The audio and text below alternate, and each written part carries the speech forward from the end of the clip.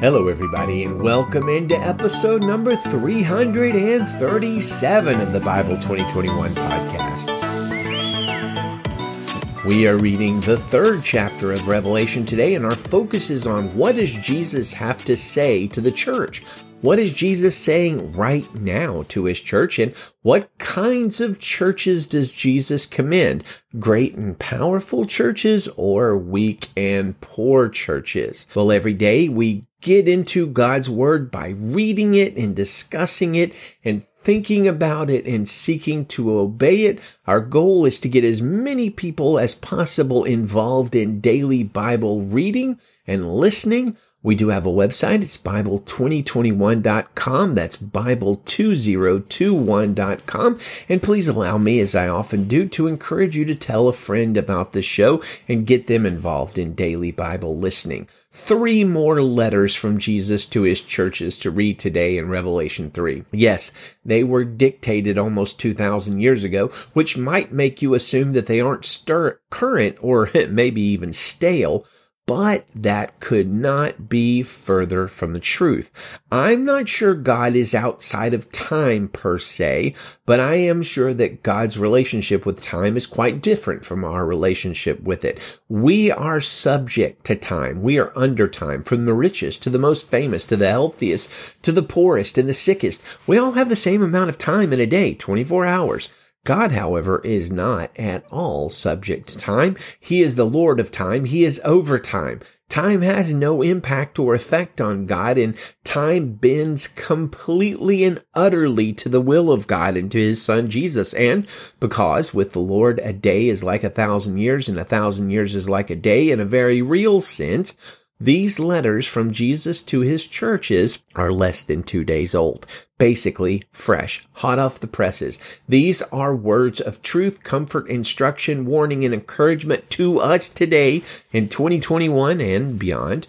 And they are as fresh today as they were in 90 AD. One other note before we look at each of these letters individually, I see that Jesus wrote 7 letters to his churches. Of those 7 letters, 5 contain rebukes, warnings, and calls to repent.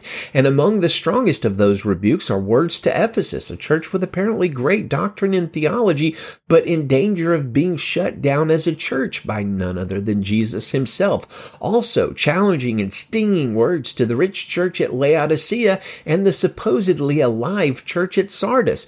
Jesus tells rich Laodicea that they are factually poor, naked, and wretched in his eyes. He tells lively Sardis that they are in fact dead. Ouch.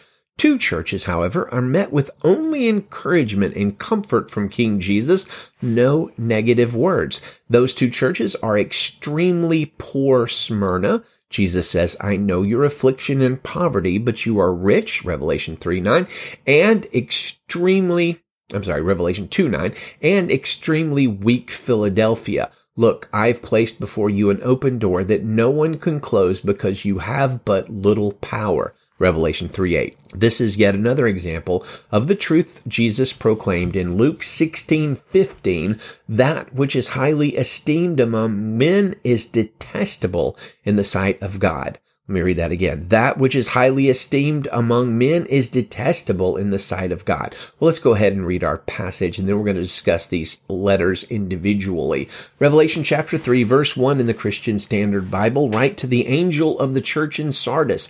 Thus says the one who has the 7 spirits of God and the 7 stars. I know your works. You have a reputation for being alive, but you are dead. Be alert and strengthen what remains, which is about to die, for I have not found your works complete before my God. Remember then what you have received and heard. Keep it and repent. If you are not alert, I will come like a thief, and you have no idea at what hour I will come upon you.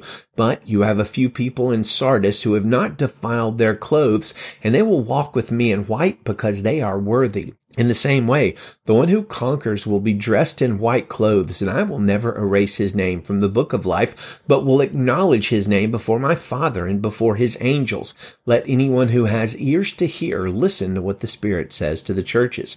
Write to the angel of the church in Philadelphia. Thus says the Holy One, the true one, the one who has the key of David, who opens and no one will close, and who closes and no one opens. I know your works. Look, I've placed before you an open door that no one can close because you have but little power. Yet you've kept my word and have not denied my name. Note this, I will make those from the synagogue of Satan who claim to be Jews and are not, but are lying. I will make them come and bow down at your feet, and they will know that I have loved you. Because you have kept my command to endure, I will also keep you from the hour of testing that is going to come on the whole world to test those who live on the earth. I am coming soon. Hold on to what you have so that no one takes your crown.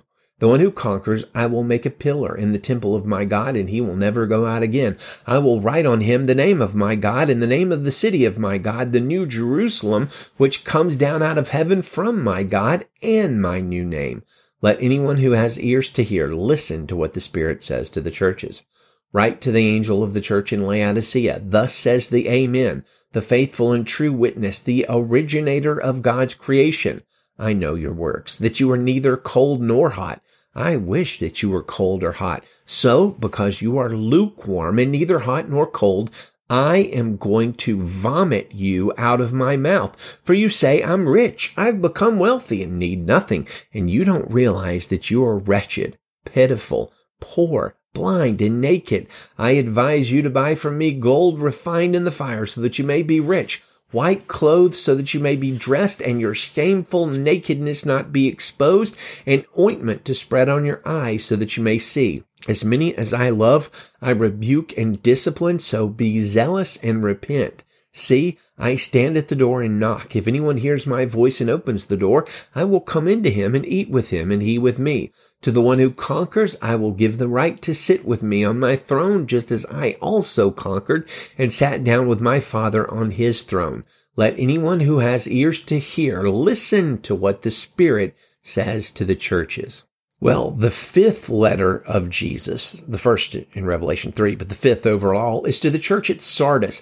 I've long marveled and almost chuckled that there are still churches named Sardis in the United States, including some in the city I grew up in. This is surprising because the church at Sardis in Revelation, it doesn't come off well. They're really challenged by Jesus. He says, I know your works for being alive, but you are dead. In fact, the most positive thing Jesus says about the church at Sardis is in verse 4, you have a few people in Sardis who have not defiled their clothes, and they will walk with me in white because they are worthy. Well, that's good, I guess, but you have a few people that are pretty good. That's not a very strong commendation. This tells us the ultimate value of reputation among people, right? In spiritual terms, this church, with a reputation for being alive, was dead. A reputation isn't worth that much, is it? Sardis church was supposedly alive and lively, but Jesus said flatly they were dead. What was his prescription to this dying church? Remember then what you have received and heard. Keep it and repent. If you are not alert, I will come like a thief, and you will have no idea at what hour I will come to you. The cure for spiritual deadness, then, is to remember God's word. Keep it. Guard it, treasure it, and turn away from your ways and to God's ways so that you can turn back to following the word of God. In other words, repent. That will bring life.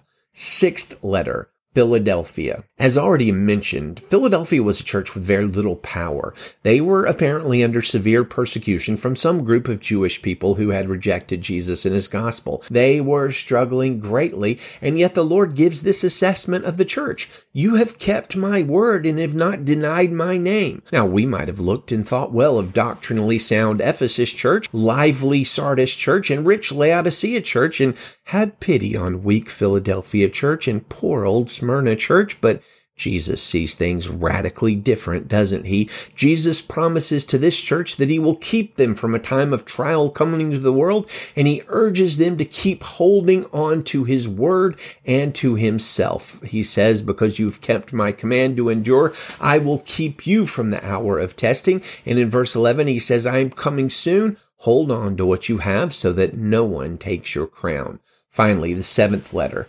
Laodicea. Now, there are still, like I said, a lot of Sardis churches in America, but there are very few churches named Laodicea, but apparently not zero Laodicea churches. And apparently we have a Laodicea Baptist church right down the street from the Bible 2021 bunker in Oakland, California. That's surprising because Jesus gives one of the starkest threats or promises in the Bible to this particular church. Let me correct myself. Not the Laodicea Baptist Church in Oakland, California, but to the Laodicea Church in Laodicea back in the day. And I'm sure you've heard this warning before. Because you are lukewarm and neither hot nor cold, I am going to vomit you out of my mouth. That's Revelation 3:16. What is it that marks this church as so lukewarm and therefore so repulsive to Jesus? Well, he explains it briefly in verse 17. He says, "For you say, I'm rich, I've become wealthy and need nothing, but you don't realize that you are wretched, pitiful, poor, blind, and naked." Ouch. This church seems to have an inordinate trust in their wealth and resources, and their confession is that they need nothing. Jesus' response to this attitude is crystal clear. "I advise you to buy from me gold refined in the fire so that you may be rich, white clothes so that you may be dressed and your shameful nakedness not be exposed, and ointment to spread on your eyes so that you may see. As many as I love, I rebuke and discipline, so be zealous and repent. See, I stand at the door and knock. If anyone hears my voice and opens the door, I will come into him and eat with him and he with me."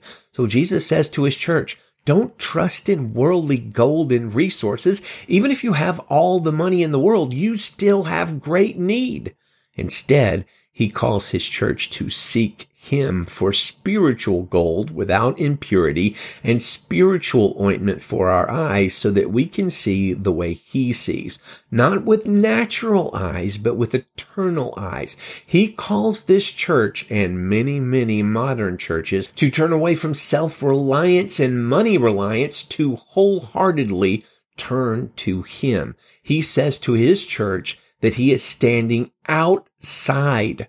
That's bad news if Jesus is outside, right? He's standing outside, not inside, and he's knocking on the door. This church and all churches who overtrust in themselves and their resources are not churches with Jesus at the center, but human organizations with Jesus way on the outside. So, must we be zealous and repent and open the door to our Savior and let him take over? Well, we close with our Bible memory passage for the month of December, which is Revelation 5:12. It says, "They said with a loud voice, 'Worthy is the Lamb who was slaughtered to receive power and riches and wisdom and strength and honor and glory and blessing.' And yes, he is worthy." Good day to you, friends, and Godspeed.